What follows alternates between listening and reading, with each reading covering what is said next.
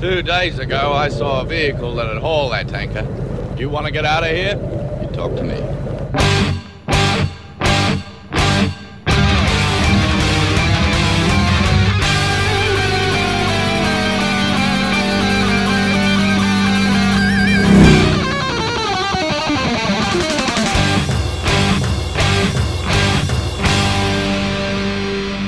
Welcome to the Mad Max Minute, where we know better than to try and catch things thrown by feral children in Mad Max 2: The Road Warrior, 1 minute at a time. I'm Rick. And I'm Julia. And today we're talking about minute 33, which begins with a magic boomerang, and it ends with Wes coming to grips with the loss of the Golden Youth. I'm going to explain later on in this episode why that may not be the case. So, you want to talk about boomerangs?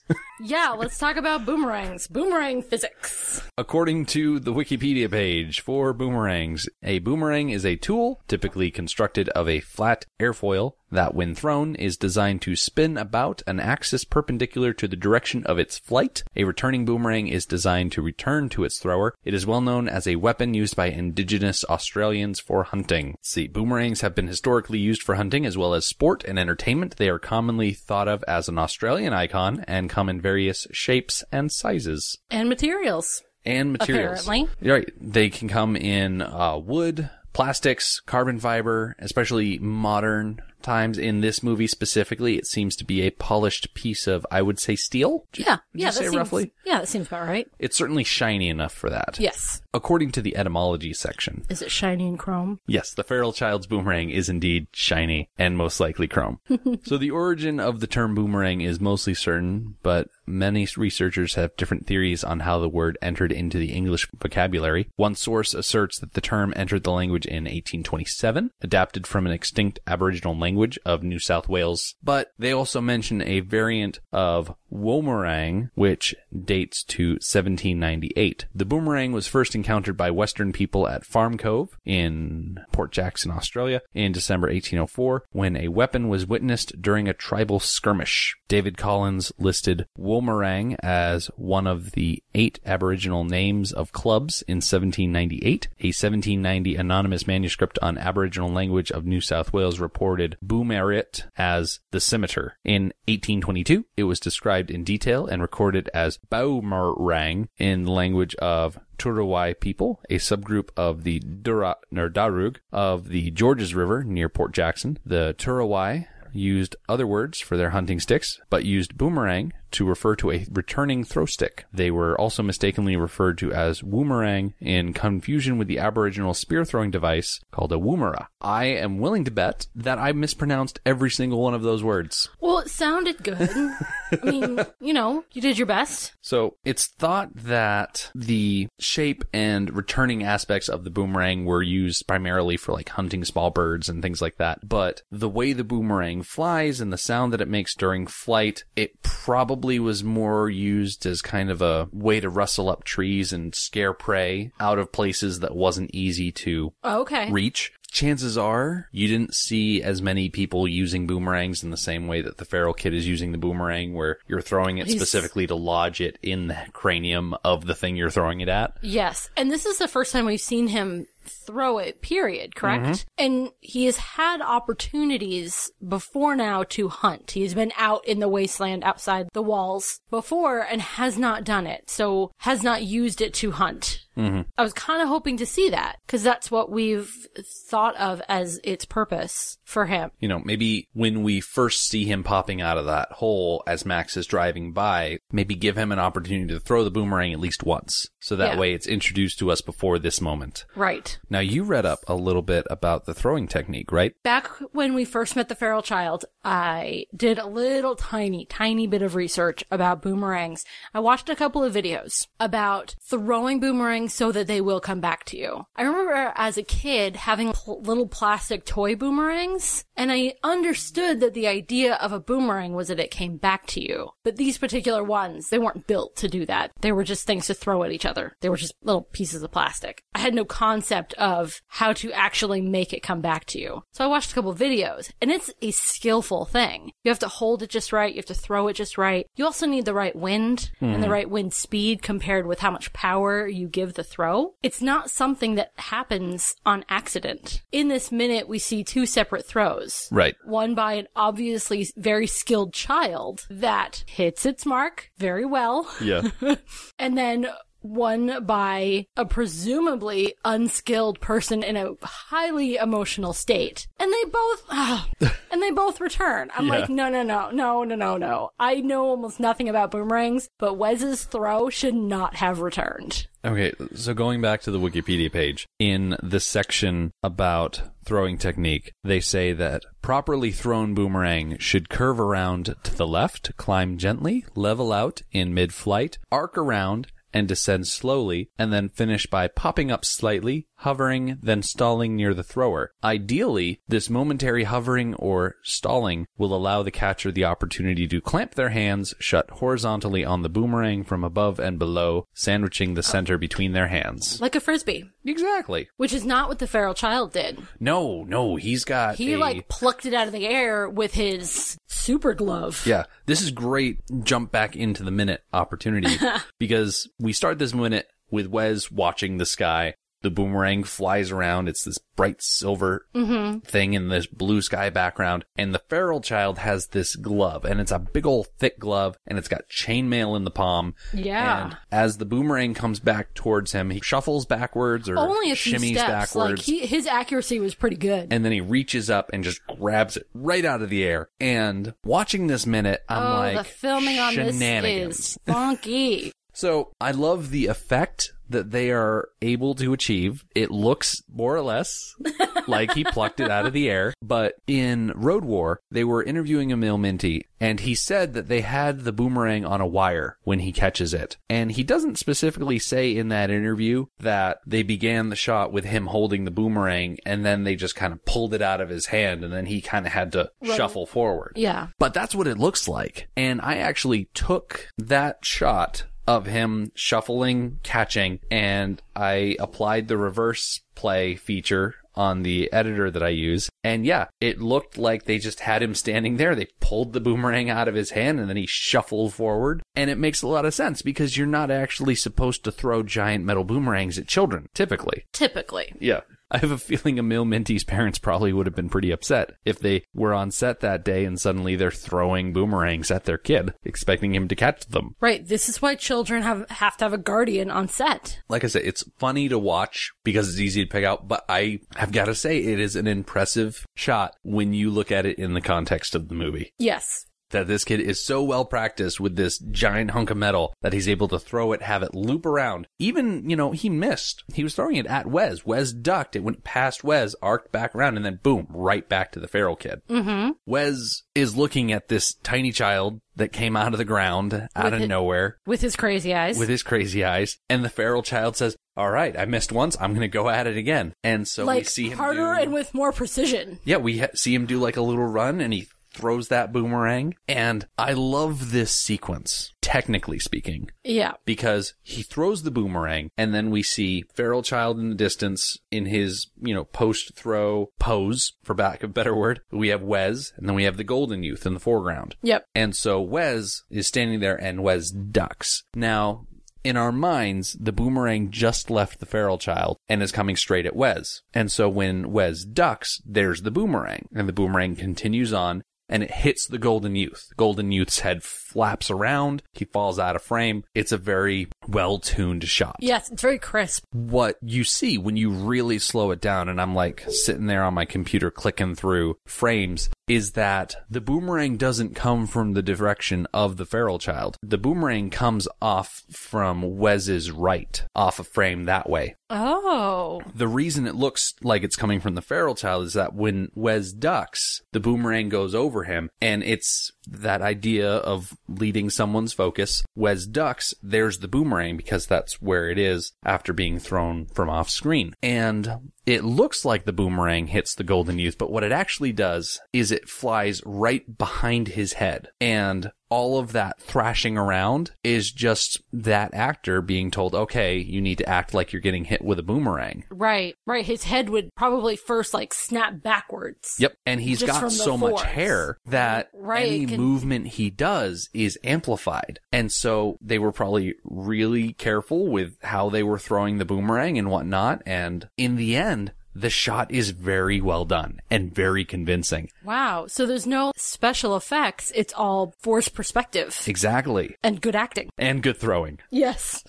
I wonder, did they really throw a boomerang? I mean, it wouldn't have been made of metal. It wouldn't have really have been made of metal. They might have had like a plastic one that they sprayed up silver and whatnot. Yeah. But, did they really throw a boomerang at their actors? They were kind of throwing it past their actors. Yes. But still, close proximity. Right. And have a lot of trust with whoever was throwing that. They used a larger boomerang than was required. That way it would show up better? It wouldn't have to actually be as close to them to look close to them. Oh, that's a good point. Like forcing that perspective. If it was oversized, then it wouldn't have had to go nearly as close to the golden boy to look like it was coming straight at him. That's a good point. Very Lord of the Rings. I didn't even consider that, but that's very cool to think of. Yeah. One of the things I'm questioning them throwing boomerangs at their actors. It doesn't seem like a good idea. Yeah. One thing that's really stands out to me after following it that closely is that the boomerang, when it passes the golden youth, is nowhere near his forehead. But when we go to the next shot and the golden youth falls to the ground, the boomerang is embedded in his forehead. And it's cut together so quickly that they totally sell the illusion. Oh, yeah. And when you see him hit that ground, you believe, holy cow, that kid just murdered someone. Uh-huh. That golden youth, he probably wouldn't even have been there that day if he had the choice. Yeah. He was just there. And he was just doing what he always does, which is standing near Wes. Not paying attention to anything. Yeah. And he just totally got boomeranged in the head. It was crazy. And as the golden youth hits the ground, we cut to Wes, and Wes spins around to look back at the golden youth, and he's got, this look. The look on his face. I noticed in particular that he looked older in that shot than in any other shot we've seen so far. Like you got a really good look at the lines on his face and around his eyes and around his mouth. Yeah, he looked older. Yeah. What was crazy about that look is that it was almost a look of, I want to say horror, a sudden realization that something terrible has happened. Mm-hmm. And I gotta say, this scene of the golden youth getting hit and Wes reacting to that and him rushing to the golden youth's side and pawing at his face and looking back up at the feral child, it paints Wes as more than just a dog of war. Mm-hmm. He is a person, and right now he has just lost someone who was very valuable to him in a way that we don't completely understand. Yes. He's upset, and that's a very human reaction to have. Yes. I don't remember the specifics of our conversation way back in the first or second week when we first met the pair of them. Right. We had, I think, an extensive conversation about their relationship. And one thing that we hypothesized was that it was just a power dynamic. Mm-hmm. Well, going back to that, I think if it was just a power dynamic, he wouldn't react this way. Because if it's just a power dynamic, the golden youth is replaceable. That's a good point. If he's only an object. Yes. So I think he means more to Wes than an object. Yeah. Because you could argue that he's so upset because the feral child enacted a form of power over his object. Mm-hmm. And in such a way as to disrupt his dynamic with this other person. But I don't know, that seems a little bit more cerebral than I think it is. I think it's pretty surface level. Wes valued the company of the golden youth, and the golden youth is now dead, and Wes is mad. Yes. And we see him react over the course of the rest of this week. We see him react in a variety of ways. Yeah. Which is classic. Yeah. What's interesting is that Wes looks back up at the feral child, and the feral child is kind of standing there, and he's kind of got his hands on his hips. He's kind of shifting around a little bit and adjusting his glove, and it must be so awkward when your primary weapon is a boomerang. Right. And your boomerang sticks in something, and you can't get it back, and it's just like... And you've really pissed somebody off? Yeah. Who's not that far away? It's like You run out of bullets in your gun, and so you throw your gun. Now you don't have a gun. And I gotta wonder, what was the feral child's plan at this point? Well, he's a child. Yeah, I guess he didn't really think it through. Plan. I mean, he is an 8-year-old. Right. So there's that. So Wes spends a moment with the Golden Youth, and he's like kind of ramping up his anger, and he removes the boomerang from the Golden Youth's head. And hurls it back towards the feral child. Yep. Before he throws it, we actually hear the Lord Humongous say, Wes, listen to me. Like, the Lord Humongous is able to recognize that Wes is losing control. Exactly. And Wes does not listen. He lets out a scream, like you said, and throws that boomerang. Yes. I don't recall. It's not in my notes. Does the feral child dodge it? Or did the throw not pose a real threat to the feral child? So Wes throws the boomerang, and the feral child immediately ducks. Okay. Boomerang flies up into the sky, and the feral child pops back up to his feet and tries to follow the path of the boomerang. Yeah. It's definitely past the point where he'd be able to catch it, so he's just watching where it goes. Right. And so we get a couple of nice shots of the boomerang flying through the sky. And then the toady starts jogging backwards and running because he thinks that he can catch this boomerang. And so he shouts, I got it. And I'm thinking, he don't got it. And I got a very like, ooh, I want to be part of the fun vibe. like I I'm can here play too. Exactly. Oh boy. It's just too bad that he's really stupid. Yeah, it's such a dumb decision. And, okay, to his credit, had he been wearing the glove, he would have had it. Yeah, exactly. Which was actually to his demise. Yeah. He would have had it. He had gotten far enough back that he could have grabbed it. Mm-hmm. He did grab it, as a matter of fact. He puts out his arm above his head and he jumps for it, and then we get a close-up of that boomerang going through his hand. I tried to slow it down frame by frame to see exactly how many fingers he lost. And it's interesting because it nicks his thumb, goes through his index, middle, and ring finger. And I don't know if it actually cuts off his pinky. It's kind of out of frame, right? The pinky? Exactly. And as you go through the shot, you see 4 little bits of finger fly off that hand. And I think what he did is he lost the tip of his thumb, most of his other 3 fingers, and then the pinky is just kind of a question mark because we can't really see it. Yeah. But oh my gosh, I love this little shot because it is quick, it is clean, it perfectly shows what happened to the toady. It's not too overproduced, or it's not like blood is squirting out everywhere. Yeah, I appreciate that there's no blood. Not from a squeamish point of view, just to keep things visible. Yeah. Point of view. And I mean, all the toady really has to do after that point is just kind of cradle his hand and hide it from the camera. And we all know exactly what happened to it. It's really nifty the way they did that. Absolutely. Yes. So he stumbles. He's not able to keep his footing. And everybody in the horde thinks this is the funniest thing they have seen all day. It's great. We actually spend, I think I counted 8 seconds. Yeah. And there was more on top of that. They layered the laughing with showing other things, but there was at least 8 seconds where it was nothing but watching people laugh. Yeah, we get some great reaction shots. We get a couple of the bad cops that are like laughing and one's like banging on the hood of his car. Yeah. We get more raiders. The dudes hanging out in front of the red truck are laughing and looking at each other. The dudes in the quasi Iron Cross dune buggy are laughing at him. I loved the reactions so much. I think I actually made a GIF of like all of them laughing so I could use it as a reaction shot because I love using GIFs when I'm chatting with my friends on Messenger.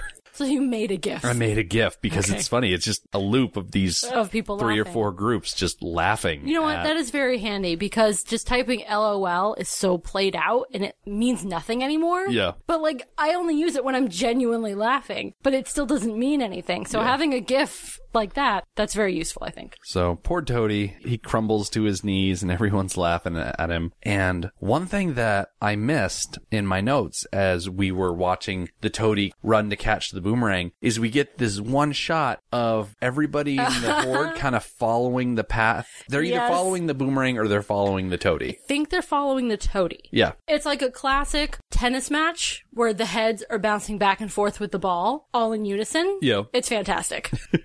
I got the feeling that the Lord Humongous was just letting this happen. Mm-hmm. Something that it was much easier to not stop it just let it run its course. Right. So everyone's laughing, and the Humongous is like, okay, quiet down. No more games. No more games. Oh, but before he says that, or maybe at the same time he says that, I'm not sure, we check in with the feral child. Yep. Who is delighted by what he has accomplished. He does this fantastic, I'm so tickled by this. He does a backflip into the rabbit hole. Yep. And it's just... It's so great. It is so great. Oh. I do lament that he is now without a boomerang. Yeah. And what's his plan now? He doesn't only backflip. He lets out like a row. Yes. As he does it. And it just makes it so much better. Yes.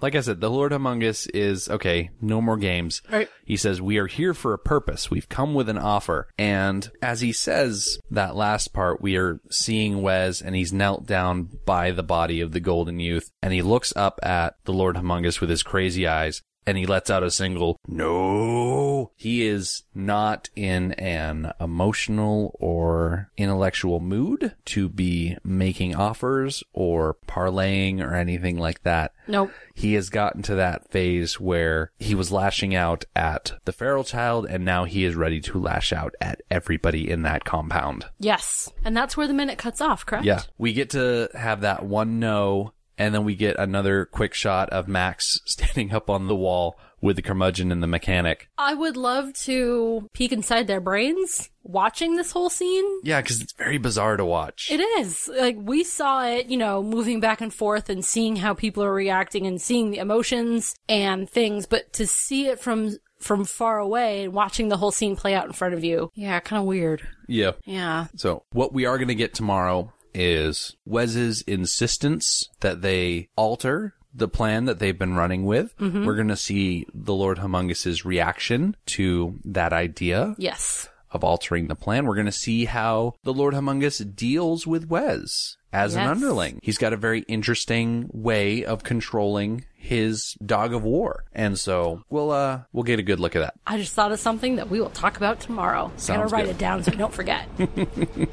The Mad Max Minute podcast is a fan project by Rick and Julia Ingham. The Mad Max franchise was created by George Miller and Byron Kennedy and presented by Warner Brothers Pictures in association with Village Roadshow Pictures. Mad Max Minute is produced and edited by Rick Ingham. Our opening music is by Daniel Batista of danielbatista.com. You can follow Mad Max Minute on Twitter at Mad Max Minute, on Facebook at Mad Max Minute Beyond Microphone, and at madmaxminute.com. And finally, if you would like to contribute to the podcast, visit madmaxminute.com, click on the support link at the top of the page, and check out our Patreon to help us keep the tanks full. Thank you for joining us for Minute 33 of The Road Warrior. See you tomorrow.